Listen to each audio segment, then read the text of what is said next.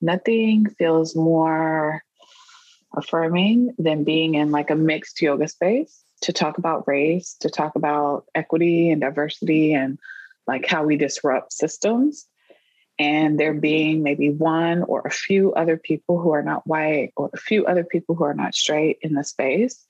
And them saying to me after in a message or privately, like, thank you for coming into our studio and saying these things because I've wanted to say these things, but I'm the only Black person or I'm the only queer person. And I don't have the capacity to work there or practice there or be in this community and also advocate for myself. So thank you for coming in and like giving language and making it very digestible.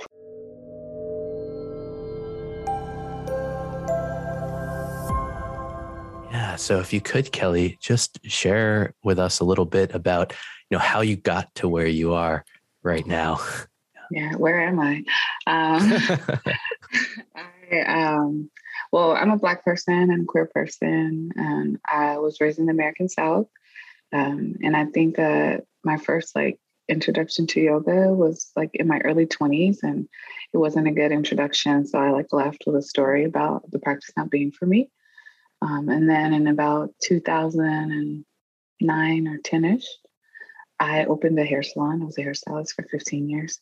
And we decided to barter with one of our clients for privates for our staff in the studio or in the salon. And in the end of it, everybody stopped going to the privates but me. And I recognize now in hindsight that I needed this practice to ground me for the work that I want to do and for the life that I want to have. And so I started practicing yoga, I guess, almost 12 years ago. In privates with another Black woman who actually is the person who brought me to Yogaville for the first time and introduced me to Satchidananda and that particular lineage. And at the time, I lived in Charlotte, North Carolina, which is Catawba and Sugar Land. It's where I was born and raised. And there were no studios where there were even Black women teaching. It was mainly white folks teaching yoga, and the studios were expensive. The times didn't work for me then. And at that time, I didn't have children. Like my calendar and time was really my own, but still it was just inaccessible. And on top of it, as a hairstylist, I'm like talking with my clients every day. Some of my clients I see every week. So they're also noticing not only like a physical change in me, but just a energetic and I guess mental change in me that I could only attribute to learning more about the philosophy of the practice and feeling really rooted in like the yamas and the niyamas and a lot of self-study and contemplative practices and meditation. And when I would tell them like, oh yeah, I'm doing yoga or meditation, they pretty much had the same story as me, that there wasn't a practice for Black people and they didn't want to go into studios. And I decided to take a teacher training. My teacher that I was in privates with was hosting their first teacher training. And I signed up for training. And then like 2 weeks later, I found out that I was pregnant with my oldest child. And so I tried to withdraw from the training. And then my teacher was like, just still do it and see what happens. And so my teacher training, the very first weekend, I was 8.5 months pregnant. I gave birth the very next week after the first week of training. And so for a long time, and still my practice is very much connected to my journey as a parent. It supported me through, pregnancies and births and also like complications and also like the grief of losing like parental figures and other people that are important. And, now through 3 years of pandemic. But in that time period, I've always felt really connected to and rooted to, and I feel accountable to making the practice more accessible to people who are traditionally held out of the practice because they're undervalued or underestimated within like yoga's industrial, corporate, capitalist complex. And so that grounds most of the work that I do in terms of like public teaching. I'm usually teaching around race and equity. And also I help to form a nonprofit based in North Carolina that's focused on access to healing spaces, not just yoga, but like all types of healing spaces for Black people. And that takes up a lot of my time too, because we do mutual aid and have programming that's free and try to work with other organizations that maybe aren't 501c3s to like fiscally support the work that they want to do in healing spaces. And yeah, I think I answered your question. That's how I got to where I am. That's how I got there. Great. Yeah. Our life's journeys, like, gosh, it's so much to even reflect on it and think about everything that's happened. It kind of brought up this question. Actually, I'll ask you, is like, how do you feel about like talking about yourself? Like, like how does that make you feel? Yeah. It's interesting to talk about yourself because you or I was raised to not like brag about yourself, to like be humble. And I think that there's merit in that. And also, I think that it's important for people who are not white, people who are not straight, people in bigger bodies to be proud of themselves for just like existing and thriving in situations that really are designed for us not to do well or thrive. Like 2020 is the first year that I had to turn down work around race equity.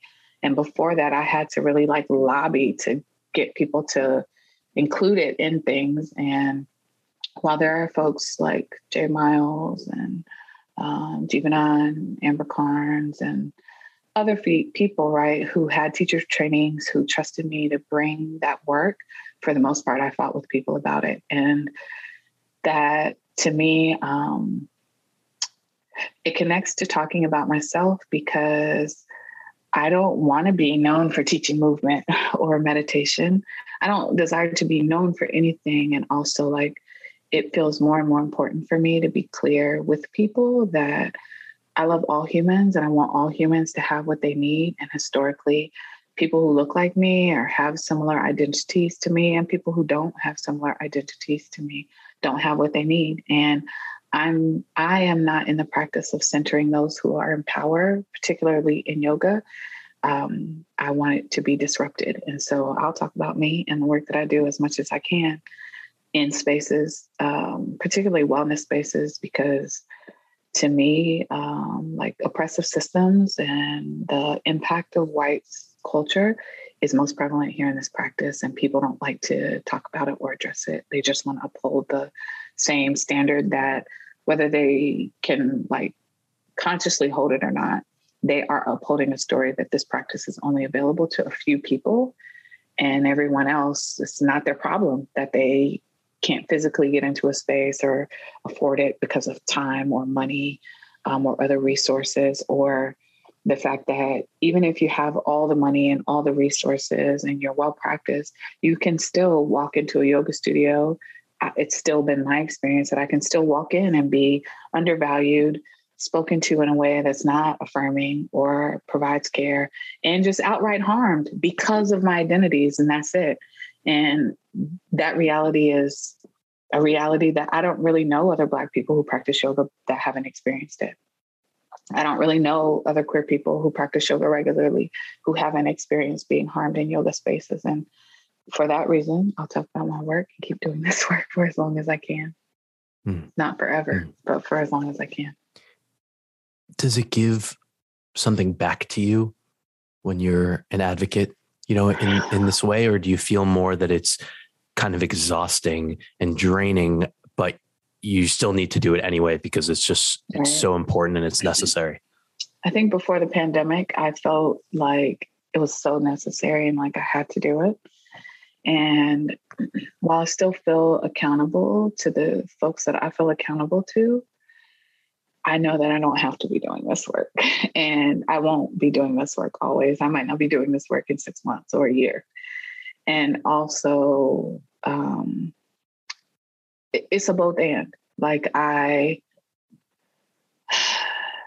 nothing feels more affirming than being in like a mixed yoga space to talk about race, to talk about equity and diversity and like how we disrupt systems.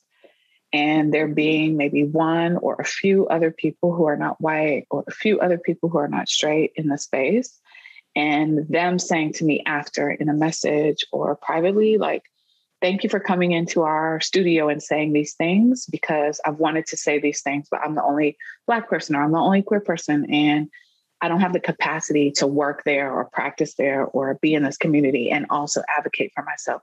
So thank you for coming in and like giving language and making it very digestible for them, but still holding them accountable. What feels like complex or hard is that I don't personally hold the belief that people just don't know how oppression works. I don't hold that belief at all. And so in some ways it can feel like a waste of my time to keep having the same conversation over and over again in so many different yoga spaces and nothing changed. And, sometimes I think that people who don't have to necessarily deal with the immediate impact of oppression, because it's harming everybody, but those who sit closest to their perceived power, they might think like, oh yeah, yoga's changed. Like there's Black people on the cover of Yoga Journal. There's Black people who make a lot of money from teaching yoga. Like things are equitable. And it's like, it's not, because there's still people who are willing to pay $25 for a drop-in class and have on $100 leggings, while down the street or below that studio, people literally don't have food to eat or a place to live or clean water to drink. And they could never just come in here and benefit from this medicine, right? And talking about that constantly all the time does wear on the spirit. Anybody who does this work that says like, oh, this doesn't impact me personally, I would softly push back and say, maybe you're not completely aware of all the ways that it is personally impacting you. But particularly like as a Black woman, I say it when I'm teaching, like any one of these people who take these trainings or listen to a podcast that I'm on can, and they have rallied against me in some way because they don't agree with something that I said, have attacked my social media or sent me harmful messages, tried to keep me out of working in certain spaces. And I don't personally have any animosity. And also my resources are tied up in doing this work. So when I teach a training and someone feels tender because I refer to white culture, and they feel so connected to white culture that they feel attacked, not because I'm attacking them, but because they feel attacked, I do have to worry about the ramifications of what they might do, how they might navigate that. And almost every time I leave a training, someone's going to have negative feedback about me just conveying information that made them uncomfortable. And in that way, it's like there are many other spaces inside and outside of yoga where I don't have to do this type of fighting, where we're all in the agreement that there's work to be done and we all have different parts to play. And so it sometimes feels like, and I'll just say, this is my first interview saying it, like, I'm tired of doing this work, honestly, and my resources are tied up in it. So I'll be doing it for a little while longer, but I don't hold race and equity work, particularly in yoga, as a long-term career path for me at all, not even a little bit. It's just not the best use of my energy. I'm a great writer. I'm a great collage artist. I'm a great plant-based chef. I love riding bicycles. I love flowers, plants, hiking, swimming. Like there are other things for me to be doing with my time besides explaining to people like the definition of racism and then arguing with them about whether or not racism is real. Like I do not have the capacity to do that. You know what I'm saying? I have to be teaching, we talked about it before we started recording, like I'm parenting two people. I'm not parenting them alone, but my partner and I spend a lot of time teaching them about racism and culture, not because it's fun, but because it's going to impact their ability to exist. It already impacts their ability to exist. So I don't have the privilege of not educating them, but also they're my children. So I have lots of time to explain things to them. Strangers, though, who like to jump in my inbox. And I mean, like last week, I got called a communist, which is fine. I don't have a socialist and a hate mongerer, and all while doing my job, which it doesn't like, I didn't go to bed like, oh no, they called me a name. But also it's like, at the same time, I have people in my inbox saying like, I need money for medicine. I need money for eye surgery. And it's like, if the same people who had emailed me to be harmful had actually listened to what I said, perhaps they could have donated, because they got time, obviously, to email me they could have donated towards our mutual aid fund and I wouldn't have to tell some of these people no. And that part is like a weird mix for me. I don't know if that answered your question, but that's where I'm at energetically around it. Yeah. You know, you mentioned that the system isn't working for anyone, which is my perspective as well. And, you know, I wonder about like, what is the missing piece here? Like between a person maybe who has financial resources and instead of using them to do something that might help another human, they're, you know, arguing with you or someone else or whatever it is. Why are they making that choice is kind of a question to me. So first, I don't know if they're making a choice. I don't even know. Sometimes the way that, like, for instance, I recently taught in a teacher training. There was some harmful things being said. I had to like pull the person in, like call them in over Zoom, like you're being harmful. I tried to take care of the other people in the room who might have been harmed by their comments, but it left a lasting impact. I was in the training for several days.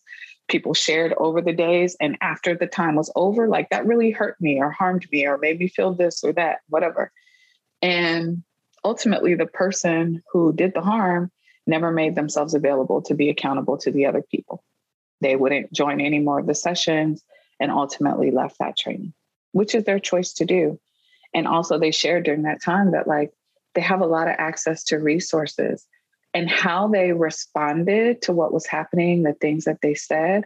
While I was a little surprised because I try to facilitate the space in a way that minimizes how harm can happen. I can't eliminate it, but I try to minimize it. So this is the first time in a long time that I had this type of thing happen in a training.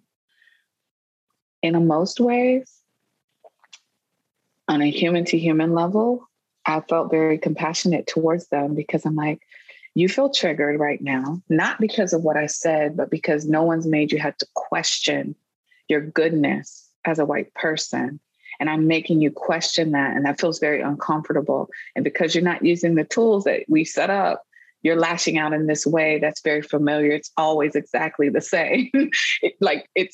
I'm laughing because as a race equity educator and other people I know doing this similar work, we can pretty much tell you blow by blow what's going to happen, especially online. If someone does something harmful, they're going to double down. They're going to get people to back them up. They're going to say their Black friend said that they're right. And then if people don't relent, they'll just erase everything. And then they'll go in your inbox or in your private messages and be sending you messages, blah, blah, blah, blah. And then they'll try to go over you if you work for someone and message the school that you were working for, the teacher training that you were in to try to like get you in trouble, I guess, or get you fired. I'm saying all that to say, I don't know if they have a choice. I think that the story about not enough, like not enough of anything, is so deeply embedded in everyone, but particularly those closest to power, that they continue to grasp at it in a way that is, for me, baffling and also understandable. Of like, oh, so the story is the more money you have, the more valuable you are. We all have to navigate that story. Some of us have done work to release that, but most people hold that story. That's why if your checking account balance is low, you feel bad because then you're internalizing the story that like, oh, I didn't plan correctly or work hard enough or save efficiently or make good choices. And that's why I'm in this situation. And it's like, no, you're in this situation because that's how this monetary system is designed to work, to keep you in this perpetual drive to get things.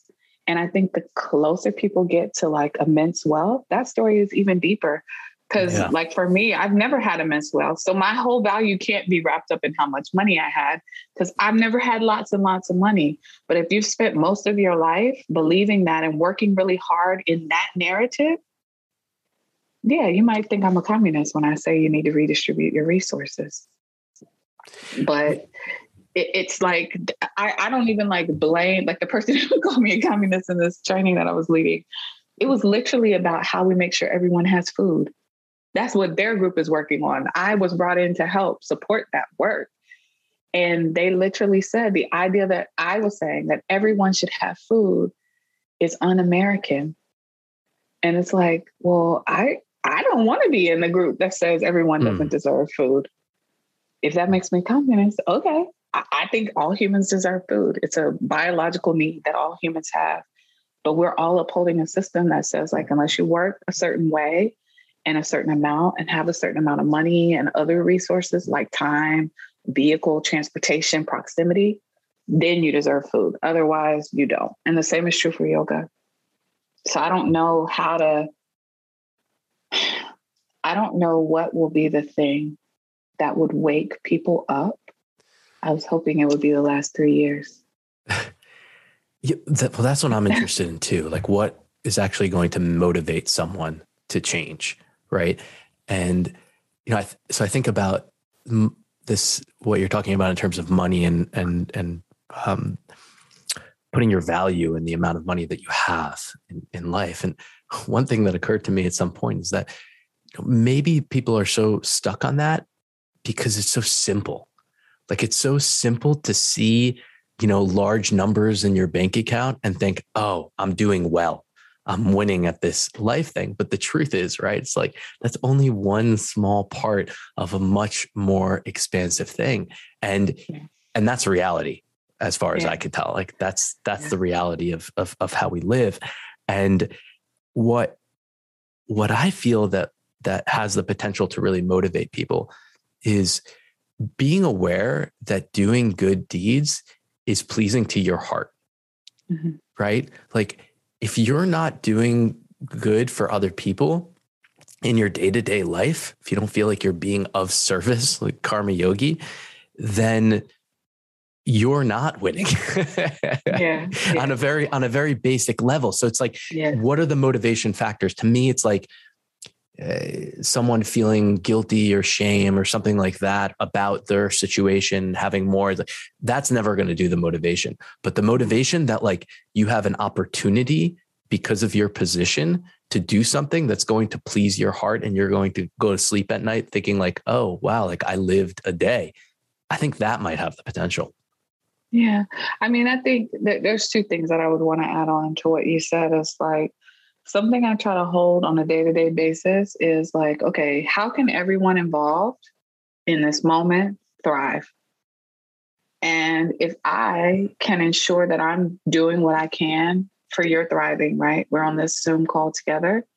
It's not beneficial for me to come on here and have an attitude with you or be nasty to you. I want you to do well today on this call and whatever else you have ahead. And so if I align myself with your thriving and everybody else is thriving around me, what I know is that everything around me, all the people around me will also be invested in my thriving. But there's this individualism that's a part of the culture that we're in that pervades yoga also, where people feel like, well, if I make sure you're thriving, then I won't have what I need. And it's not actually true. And scarcity. The other thing, a lot of scarcity. The other thing I would push back around is shame and guilt. I think that my viewpoint around shame and guilt can be uncomfortable for people. I actually like to activate people's guilt and shame. It's a big indicator, just like anger, of misalignment and not respected boundaries. And so it's like, when I'm talking to people about, Black people's ability to exist, to go to church, to go to the grocery store, to go to school, and not be the victims of physical violence, emotional violence, energetic violence, because these all three things happen. And sometimes people are like, well, are you sure that was racism? And it's like, I've been Black for 42 years. I'm pretty sure it's racism. I wouldn't just invent racism. There's no benefit to Black people to name something as racist. Like, nothing ever happens beneficial to us for doing that, which is why we often just don't say anything and just deal with it. But if I am talking to you about that and you feel guilt or you feel shame, it's like, what is the work that you, I'm not saying you, but anyone who has a mindfulness practice, a yoga practice, what is the work you need to do to build your capacity to not only recognize shame and guilt rising, but to be with it as an indicator of misalignment, and then use it as fuel to change how you show up in the world? But what often happens is we all, and this is the part about oppression hurting everyone, we all are in a system that says you can't be your whole self. There are certain times for you to be certain things. And depending on your identities, there's no time for you to be a certain thing. So like, I'm raising people that were assigned male at birth. I spent a lot of time talking to them about the complexity of their emotions and the importance of them being able to name and articulate them and talk about them and cry and like be upset, but to not use that as a form of aggression, because so culturally they're going to be told that they really shouldn't be crying. And whatever they feel can just be transmuted and articulated as aggression, and that's acceptable for them in that gender. I, of course, don't know who they're going to grow up to be, and being able to talk about and express your feelings is important, but it's like the massive amount of domestic violence that occurs in the United States is the result of patriarchy. And patriarchy says that male identified people can't really talk about their feelings. I'm not giving people an excuse to be violent with their partners. And also, I can imagine that if you spend your whole life internally ingesting all of your feelings with no real outlet to talk about who you are, to be your whole self, or to skip, or to be extra joyful, or to wear pink, or whatever it is, you're like segmented in a way that we're all experiencing. And so when people feel guilt or shame, there's a story that this is bad. I should not be feeling it. What can I do to get myself out of feeling that thing? And to me, that's when I end up getting an email or a nasty message, because it's like, how dare you, Kelly, make me feel ashamed? And I often have to say to people in real time and email, I didn't make you feel ashamed. I don't control your feelings. We were having a conversation and those feelings came up for you. And as a yogi, because this is mainly yogi people that I'm talking to, you got to do some self-study about why you feel ashamed. I certainly have things that I feel ashamed about that I've said or done. And, you know, like I have books that are published. I hate that they're published through Amazon. And also that's the most efficient way for me as a self-publisher to be able to publish a book and it not bankrupt me to do so. But also Jeff Bezos is sitting on trillions of dollars while people don't have food or water or a place to live. And I don't want to be contributing to his, hoarding, but I am, we all are in different ways. And yeah, I just think it would be better if people knew they could be whole, because then they would have more capacity to say like, oh, I have lots of money and I feel guilty about that. This doesn't make me a bad person, but it does highlight the fact that I bought a story that harms others. How will I change now? Yes. See, what I feel that you just said is so important is the wholeness. This is a sense of wholeness. Like, how great would it be if we all just accept I'm a human being having a human experience? And therefore, if I feel guilt or shame, that doesn't mean my whole sense of self-worth needs to crumble. Those are just indicators for me to redirect my life, and regret is not going to achieve anything aside from, again, learning from an experience that could affect my potential future. But it seems like human beings have this tendency of like getting caught in the past where it's not serving us, right? Like, can we put the past where it belongs and move forward? Perception. Yeah. We're also caught in other people's perceptions of our past. Right. And like, I think for myself, like I shared, I'm a queer person, but I only came out to my family 4 years ago. And it wasn't really like a choice. I didn't like say to my family, like, hey, let's sit down. I want to tell you a thing. Someone sent a text message to my family and told them. And it, in many ways, imploded my life. And even at that moment, I felt like, okay, this is happening. And I don't like how it's happening. It doesn't feel good. It brings up a lot of shame about like lying to my family about who I was for my entire life. And also like, I've had to do a lot of self-study to sit with that shame and say like, I can feel ashamed about it. I can have guilt about it. I can regret decisions I've made while like navigating that space. And it's data for me that for the rest of my life, I'm not doing that. I'm never doing that again. I'm not going to be a smaller version or a co-opted version or a more acceptable version of myself. I'm going to be my whole self. And I think that what gives me hope in a whole cesspool of hopelessness around certain things, and particularly in yoga, is like, this practice is magically designed to give you all the tools that you need to live in right relationship on this earth. The complication is that we live in a system that does not want us in right relationship with ourselves or anything else. And so can we just commit to that? I'm not even super concerned with you like taking a course from me and then donating $1 million. If you got it to give, fantastic. And also I'm more concerned with each of us doing exactly what you said, be in your wholeness. Because if you are in your wholeness, you cannot disregard the wholeness of the planet or other people on this planet or any of the other things that are living and existing on this planet, the water, the land, the animals, the mushrooms. Like, you can't ignore the wholeness of all of that when you are in your wholeness. And unfortunately, people, us, all of us, are kind of caught between the story that our systems have created about what makes us valuable, important, right, good, and not our wholeness. And I want to be more in the practice of my own wholeness. And like, when I'm facilitating spaces, I say it all the time. This is not about like, how do the people with money help the people without money? It's about like, how do we all get to be whole? And that means even the people who seem like they have everything, they don't. They've bought a story that who they are is really tied in what they own, what they're wearing, what they're driving, where they're living, where their kids are educated, the vacations they take. And I'm not saying that we shouldn't enjoy the bountifulness of things, but there has to be I don't want to sound too like doomy, but there has to be a reckoning. This isn't sustainable. No. I mean, I think they said we have 7 more years before the planet is at an irreversible place. And I'm just like, for myself, and you might feel this too, like, my children won't even be adults in 7 years. So speaking of children, it's like, to me, I think I have the tendency of wanting to be like a detective with my analytical mind, right? So like, take where we are with maybe the majority of human beings not feeling a sense of wholeness, right? Mm-hmm. And then asking the question, well, how did that come to be? With trying to look at the situation as objectively as possible without getting angry, maybe not because anger is wrong, but because I noticed that would skew my vision, and I want to see clearly.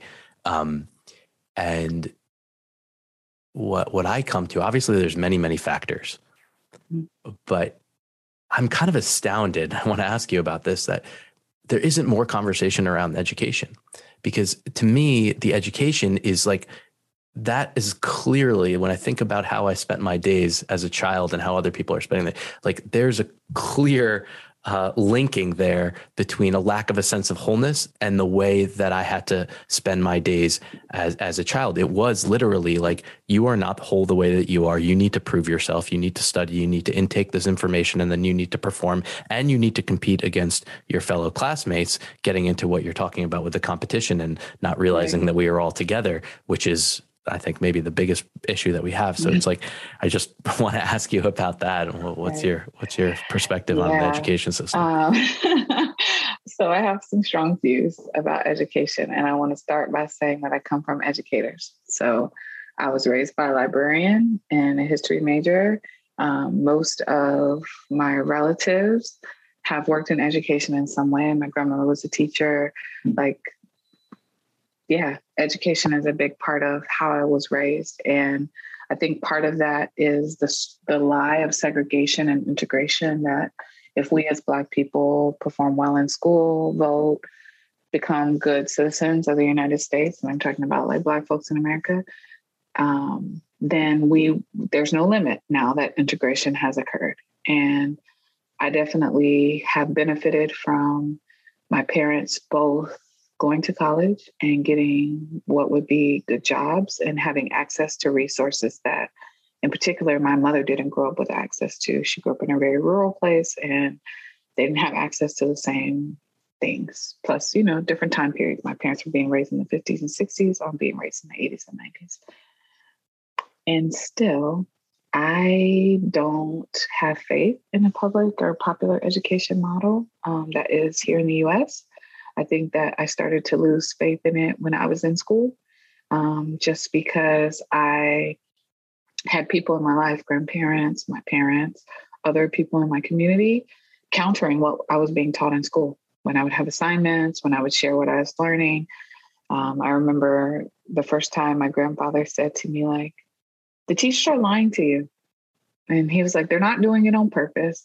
They're teaching you from a curriculum, probably based on what they also have learned. And also, like, history belongs to the victors or the perceived victors. And so the history that you're receiving is not accurate. It's not real. Integration was not helpful to Black people was the conversation that we were having. And hearing from my parents who were children during the beginning of the civil rights movement, and like my mom, who wasn't in an integrated school until she was 17 years old, and her parents sharing like integration actually decimated us financially. We were better off when we were segregated and we could pool our money and circulate it through our community. And so like I've always grown up kind of questioning what was being said at school or in books or in movies and all of that. When you add the layer of becoming a parent,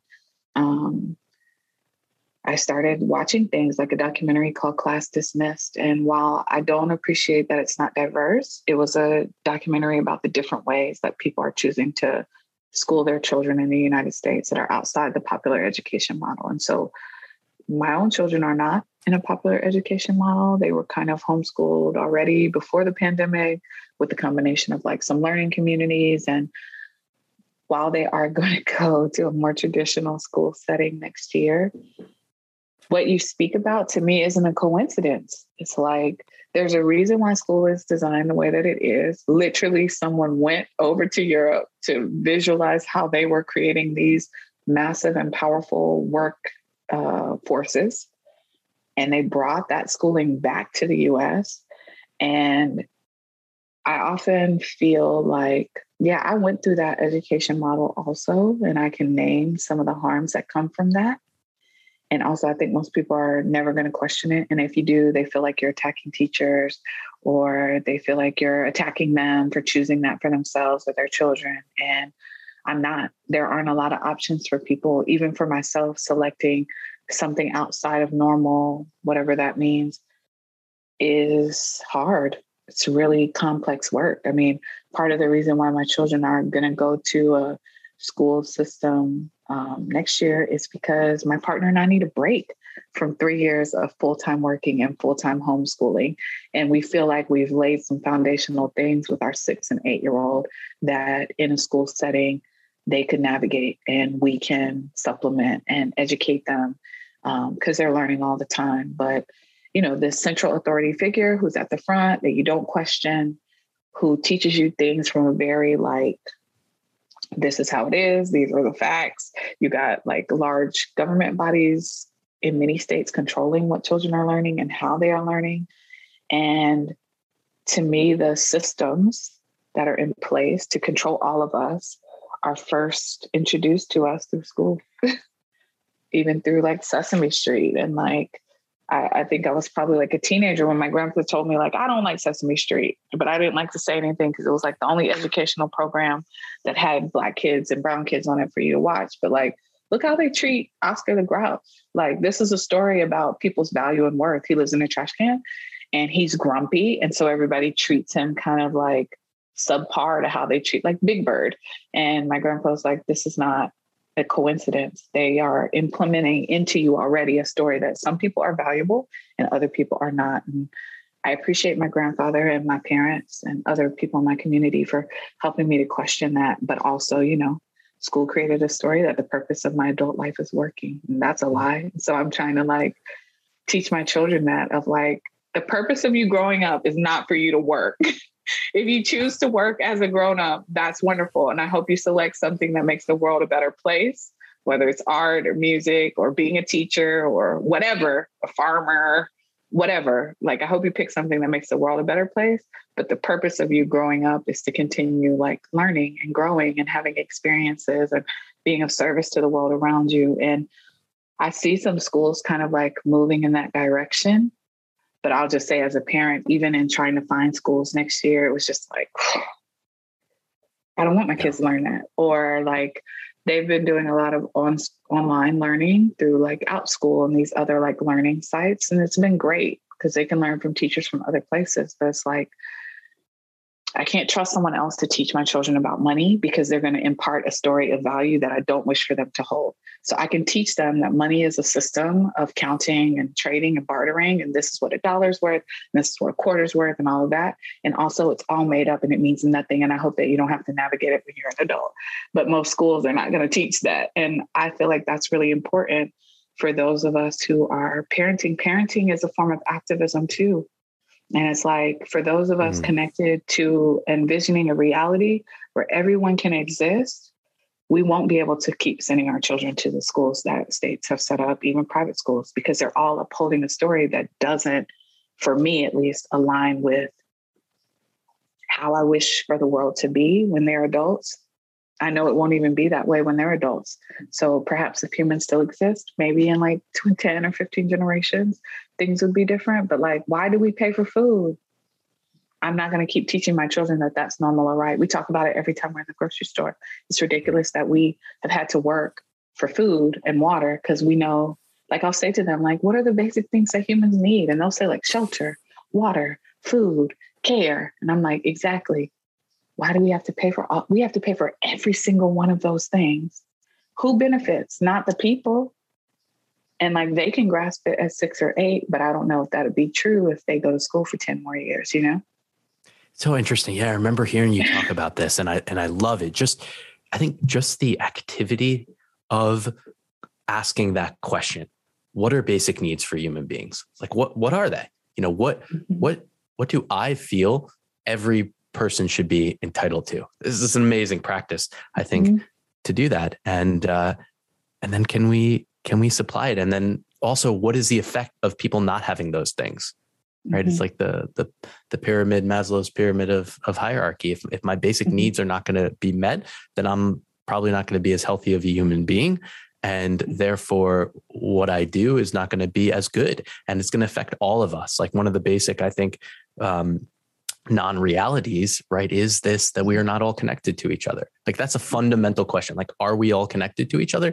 Yeah. If yes, then why wouldn't I want everyone to have their basic needs met so that they can, it's just, it's so silly. Like the misconception, you know, it's so clearly out of fear. Yeah.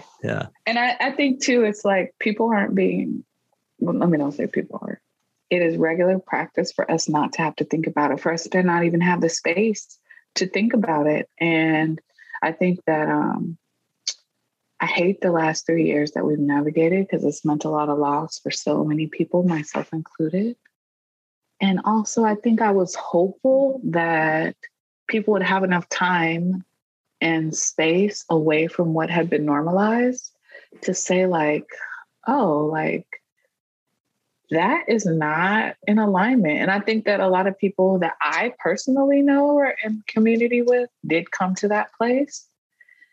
And also things are back to normal. So a critical mass didn't make that choice. You know what I mean? A critical mass of us didn't say like, this is not how I want to be existing or living. And I think, again, it comes back to that wholeness of like in supporting people during this time. A lot of people said to me like, well, I don't know who I am if I don't go to work. Or like, I don't know how can the holidays be special if we can't spend lots and lots of money and throw big parties? And it's like, this is an opportunity for us to think about a different reality. And what it brought to my forefront awareness, because I'm sure other people were aware of it and I just wasn't, is that like, the oppressive systems that we live in actually rob us of our ability to imagine another way of being. And so like, what is the work of helping people just like vision a different reality, even if we're not all the way there? And, you know, it's interesting because I like privately, I hold workshops like in my Patreon community for people to do that work. Like I'm going to host one tomorrow and we'll sit together for 90 minutes. We're going to talk about shame and the stories that we're holding around shame. We'll do a lot of contemplative writing, but the very end of it is like, we'll write a story, each of us, about how we imagine navigating shame when it comes up without thinking about like time or resource constraints. And what I'll say for myself and like other people that I've been doing this type of work is like, we come to some realities that are like so far-fetched. Like, I'm working towards a reality that 5 years ago, Kelly would have been like, girl, you crazy. But it like in my own personal life, I'm like, I don't wish to work every day. I don't even wish to work every week. And that doesn't make me lazy. Previously, I would have been like, what's wrong with you? You're so lazy. You're supposed to work. But this time period helped me to see, like, first, I don't need to work as much as I was because I don't need to spend as much as I was. And there are ways for me to be in the business of making sure other people have what they need. That guarantees I always have what I need. It might not come to me in the way that I envisioned it or look the way that I wanted it to look. And also, like, I could have had a very different 3 years financially and emotionally, except for the fact that I center community as the number one resource over money. And in that way, like, the people I'm in community with, they always take care of me. They always do, whether it's checking in with me, hitting up my Cash App, promoting my work, sliding me opportunities, sending me a book, sending me a funny meme. Like, this is like the most important work that I did the whole time, was to establish really authentic community with people all over the world. Some people I've never even met before, and they ride for me. Like, they've done a lot for me in 3 years, just based on us developing the type of community we could develop over Zooms and telephone calls and written letters. And I want all of us to really be considering. I want to invite people, like, who told you that you had to be living the way that you're living? And does it actually benefit you? Does it benefit the world around you? Does it bring you into better relationship with yourself and the people that you care about? But also, does it bring you into better relationship with all the people you don't know?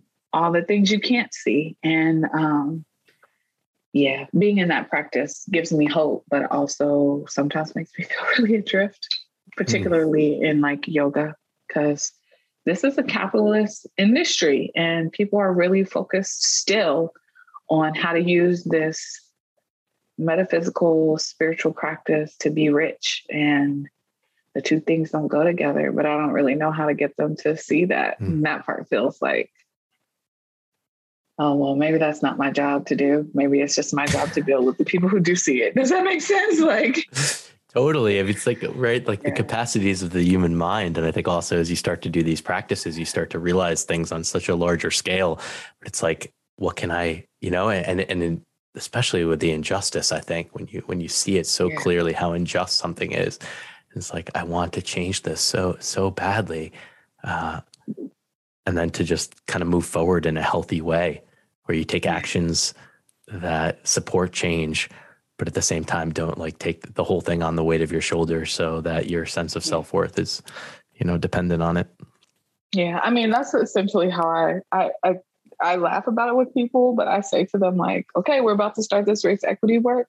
I don't actually care what you do with this information. Like, that, I'm not in control of that. Like, my own non-attachment practice has to be in place because it's not that I think I'm such an amazing facilitator. It's like the truth has healing power. And so knowing the truth, you can either choose to heal yourself or not. And I can't control that. And if I do that, if I teach a training to 300 people and then think the yoga industry is going to be changed, even after now teaching thousands of people, it's like, I wouldn't feel good about myself because nothing has changed, but my self-worth isn't tied up in it anymore. And, I can feel myself releasing the work to the people who want to do it, because I'm not really sure if I want to keep doing it. Let me change that. I'm sure I don't want to keep doing it. I will, but I don't want to. Yeah. One final question that I really wanted to ask you about, because just the interactions that I've had with you so far, I feel that you're such a courageous person. And I think courage is more of what's needed, because we talk about like the change and how uncomfortable it is and how safe humans tend to feel in what's known, even when the known is like an abusive, terrible situation. I'm so scared of the unknown that I'm going to stay where I am. Right. You really seem to me as a person that has the courage to explore the unknown and explore the different path. And I'm wondering, where does that come from for you? I appreciate you saying it. I don't think I think about myself as courageous or that the work that I'm doing is brave. I think I just feel it as necessary. Like I said before, I definitely have. I grew up in a mostly white neighborhood. I went to mostly white schools my entire life, even college. And there are definitely times when I just did my work, kept my head down, and tried to stand out without standing out. You know what I mean? Like academically stand out, but I'm not going to try to stand out in other ways because, I think that Black people who are listening, a lot of us have the same story of you need to work twice as hard to acquire the things that your coworkers, classmates might achieve. And so you really need to be focused. And while I do care about having shelter and resources for food, and I feel responsible for the care of my children, I also I don't have the capacity to not name things that are wrong when I'm in a space. And I think that it has to do with how I was raised, but also where I am now as an adult of last week I quit something that I had a commitment. I don't even know what the long-term ramifications are going to be of me quitting it. And also they don't want to do the work they hired me to do. So why am I wasting my time and your money? I could be doing something else. Do I even know what that something else is? I don't, but I'm just trusting that it'll present itself at the right time, that even if for some reason I don't have enough money, the people who care for me, who I care for, are going to just leave me out in the cold. But I also energetically, my integrity around it was taking a hit. I didn't feel good about working with them or supporting the work that they were doing. And I appreciate you saying it's courageous. I just think of it as it's necessary. It's not honest. It's not honest to teach yoga and act like what's happening in the world doesn't impact what's happening on mats. Because it is. I'm going to teach a movement class in a little while, and tens of people have died that didn't need to die just in the last week. And I can't assume that the people who are going to join me for that practice aren't impacted by that. Even if they don't know it, they're impacted by it. I'm impacted by it. And so I'm not going to not talk about it just because of the bubble of people say well, yoga is supposed to be an escape. And I'm oh, for me, it's what makes it possible for me to engage. So I'm not escaping anything when I get onto Yoga's a mat. Everything. Right. It's yoga is sitting on a boiling cauldron sometimes and feeling the heat of your decisions and your feelings and your impact on the world, but also how the world is impacting you. And I don't know if that answers your question, but I'm going to take that in, that you view me as courageous. I'm going to see if I can hold that. No, I mean, I think and I think it's beautiful what you said about you. I just feel that it's necessary. I mean, that just says it all right there, I think that's the answer that I'll take away. Kelly, thank you so much for taking this time. I appreciate your time, your person, the work that you're doing. I'll just mention that Kelly has an amazing Patreon where she's offering just wonderful services. We'll put in the show notes if you want to check that out. And you are an artist, that's what I feel is that you are. So thank you so much, my friend. Have a wonderful rest of your day. Yeah, thank you. I'm grateful to be here. Thanks for listening. If you've enjoyed this content and think others might as well, please feel free to share and subscribe.